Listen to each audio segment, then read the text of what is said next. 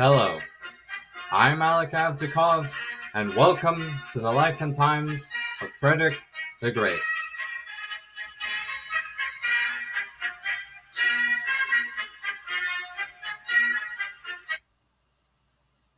I don't have very much to say in the intro, except to say that I hope you all had a great week, and to make sure to give me honest feedback and reviews from wherever you listen.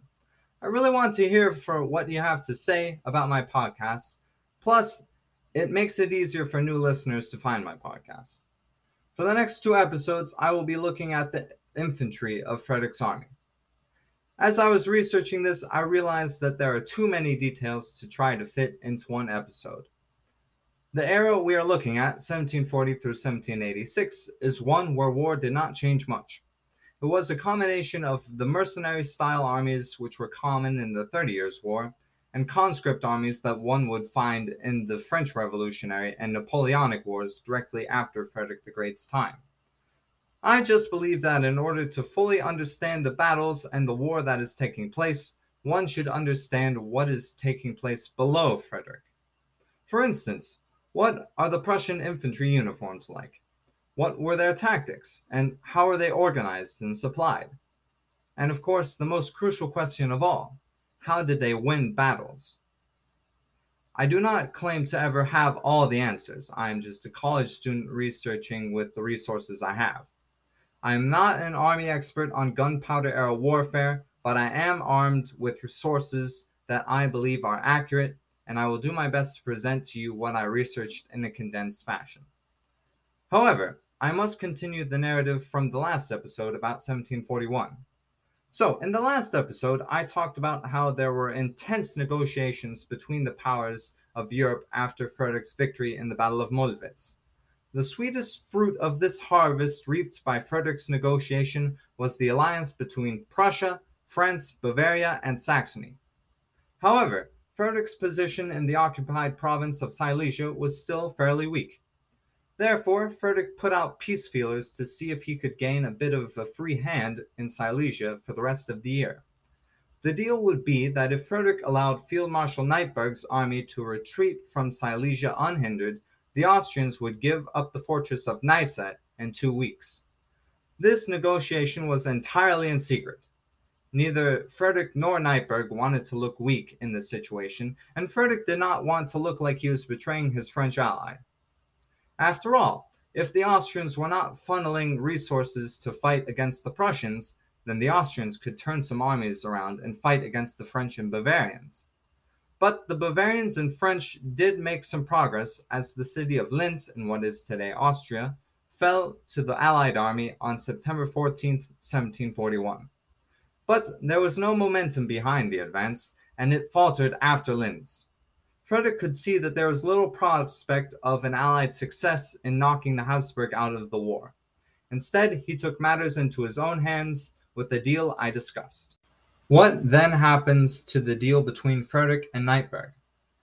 In the small village of Klein Schnellendorf on October 9, 1741, Field Marshal Neipperg and King Frederick II met to discuss terms.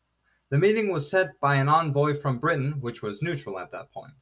So why would Frederick, a man deemed to be this warmonger, let the Austrians off like this? Well, Frederick's only aim in this war was to take Silesia and have the world recognize that Silesia was his. That's all. He absolutely did not want to strengthen Bavaria or Saxony to contend with in the secondary German powers club. Frederick just wanted to knock Austria down a peg so that Prussia could rise. One of the major reasons Prussia had the ability to rise was because of Frederick's victory in the Battle of Molwitz, despite Frederick not being there to see it. But the main reason that Frederick could claim victory after that battle is because of the stiff discipline of that infantry. That, of course, is my transition to the meat of this episode. Today we are going to be talking about the Prussian infantry during Frederick the Great's time. There were many different types of infantry during this time period.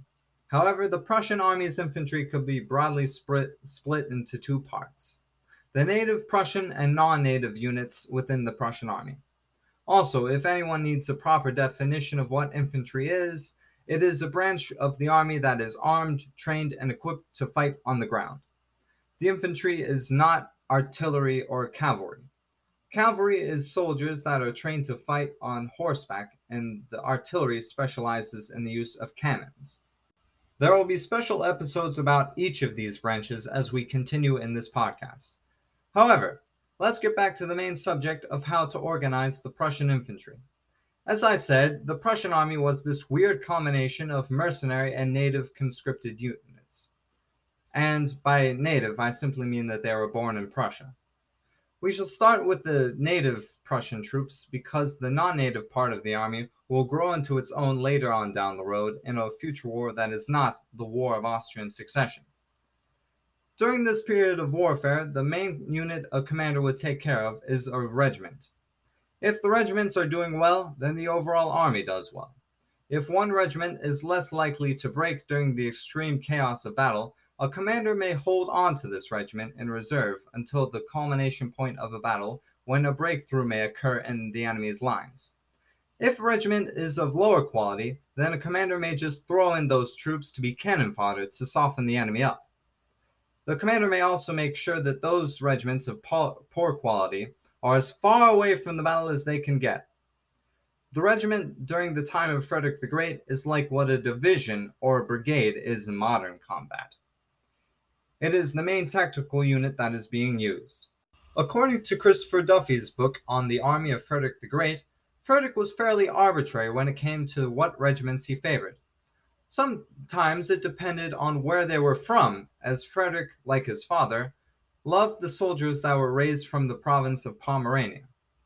A regiment could gain Frederick's favor if they were well dressed, marched well as a unit, and performed well in battle.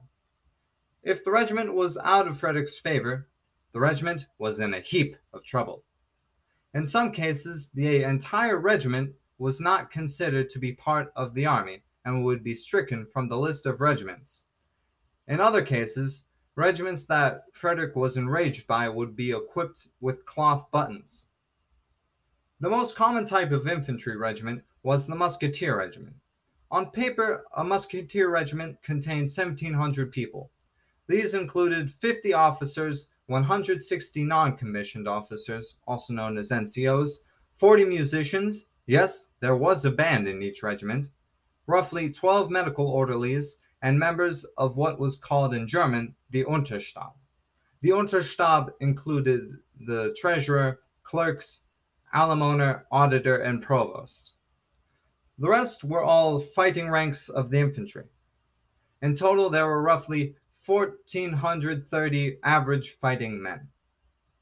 A regiment was split into 2 battalions that split up the men evenly.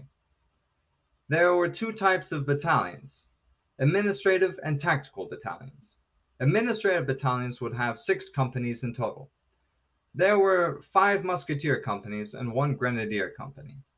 The overall command of a company would be led by a captain, a first lieutenant, a second lieutenant, an ensign, and 16 non-commissioned officers. The company would consist of 114 people throughout the War of Austrian Succession. The tactical organization of a musketeer battalion consisted of 5 musketeer companies, and those companies were made up of 8 platoons of musketeers per battalion. The overall basic tactical unit of the Prussian army during this time was the platoon. The platoon was in a rectangular formation with a total of 72 fighting men in 3 ranks of 24. The men are then essentially surrounded by officers. The men should fear their officers more than the enemy because during this time in warfare, the majority of casualties took place after the battle when the cavalry began killing the men who ran from the battle. One type of infantry that was less likely to break during the extreme chaos of battle during the 1700s was the grenadiers. When someone thinks of the grenadiers, one thinks that they should be the ones who carried the grenades. However, grenades at this time are very heavy and had to be lit by a fuse that had poor timing. Therefore, a grenadier with a grenade had to be extremely brave, aggressive, and physically strong in order to get close enough to use the grenade against the enemy. However, units that carried grenades were phased out but the name stuck. Eventually, the name Grenadier became known as Elite Infantry. There was a Grenadier regiment that I talked about earlier in the series that was known as the Potsdam Giants. Those were the really tall guys that were either recruited or kidnapped throughout Europe during Frederick Wilhelm's reign. However, during Frederick's reign, most of this regiment was disbanded, with the regiment only being entirely dissolved after Napoleon defeated Prussia in 1806. According to Christopher Duffy's book on the army of Frederick the Great, he writes, quote, "The individual grenadiers were selected not on account of their size, in fact they tended to be on the small side, but because they were reliable and robust men of mature years and good marches." The book then goes on to quote some attributes of good grenadiers, including being utterly masculine, having a, quote, "vigorous mustache, and he must not appear too amiable or allow himself to laugh too easily." Yes, people were recruited on whether they had a sense of humor or not. That's military life in the 1700s for you. The grenadiers were often in the fiercest of fighting during battle. Frederick used grenadier units the most aggressively due to them being so strong and resolute during battle. However, casualty numbers ended up being higher in grenadier units because of this. But there was a unit of elite infantry that was used almost entirely on the parade ground rather than on the battlefield.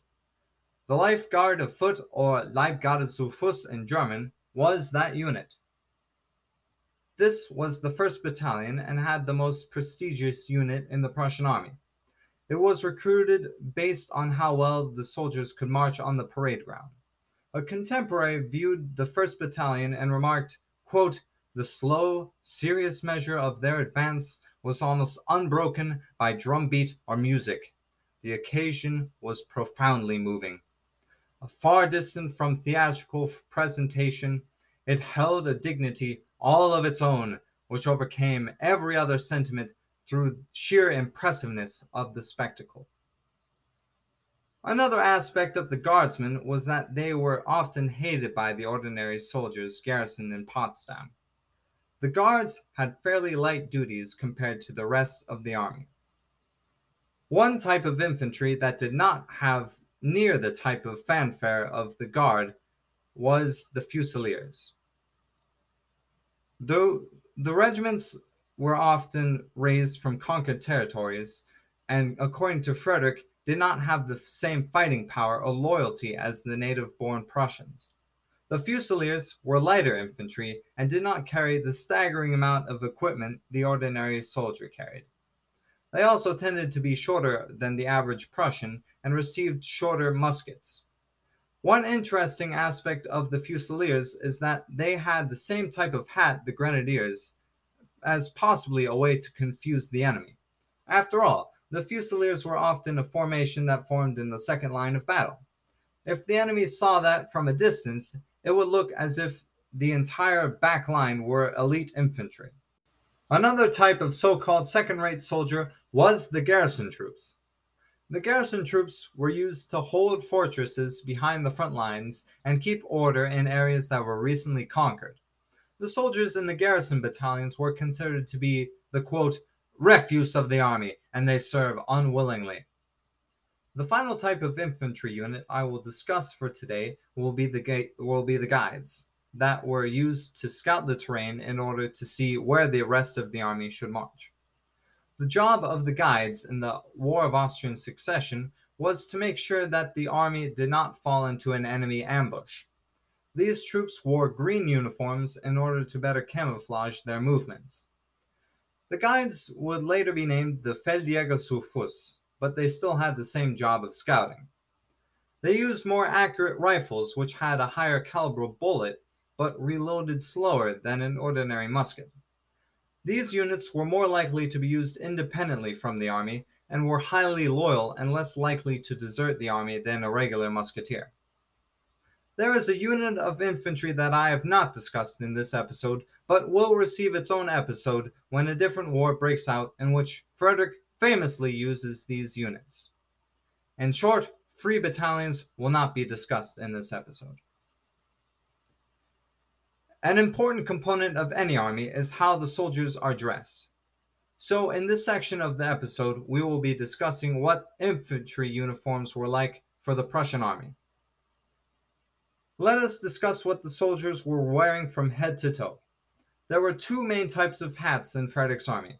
The three-cornered hats the time period is famous for, and the mitre cap of the grenadiers that was about a foot high and had a brass plate in the front. The main problem with the three-cornered hat is that in high winds the hats could blow off, while the grenadiers would have to jerk their heads back to prevent their hats falling forward because the brass plate made the hat fall forward. Below the hat was the hair. Yes, the 1700s Prussian military had a uniform haircut too. The soldiers in Frederick's army had their hair hung down in a long braided ponytail that reached the hem or the bottom of the jacket. If a man could not grow hair that long, the soldier would put on a fake ponytail. The hair was powdered white. The color of the jacket the Prussian infantry wore was the famous Prussian blue. This is a slightly lighter shade of blue than navy blue. The jacket was cut fairly skimpy for the age, and the jacket, quote, extended only as far as the middle fingers of an arm held vertically down the side of the leg. This is because Frederick didn't want to spend too much money on blue fabric. The jacket had coarse and thin fabric and was only built to last 2 years maximum. Under the blue coats, the soldier wore a waistcoat that was either white or yellow. The breeches, what we would think of pants as today, were the same color as the waistcoat and were made of coarse wool. Overall, this uniform doesn't sound too comfortable. Anyway, below the breeches were the gaiters that covered the knee down to the ankle. The gaiters were originally white and made of either ticking for ordinary service, which is a type of cloth that is made of tightly woven cotton, or linen for parade marches. However, the army would be outfitted with black gaiters in 1744. The shoes for the Prussian army were made of black leather and had a square toe and high heels. The shoes and gaiters were meant to hide the stinky and sweaty mess that was the stockings below.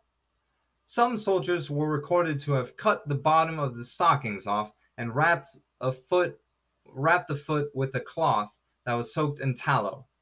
Tallow is a beef fat, so you can imagine how absolutely horrible the army must have smelled as they marched along. And with that horrible image in your head, I believe I shall have to leave you there. With the deal at Klein-Schnellendorf proceeding off without a hitch, the different types of infantry units such as the musketeers and grenadiers, and of course, the uncomfortable sounding uniform that every Prussian wore. To conclude today's episode, I believe I will say to you all, remember to change your socks. You don't want to smell like Frederick's army.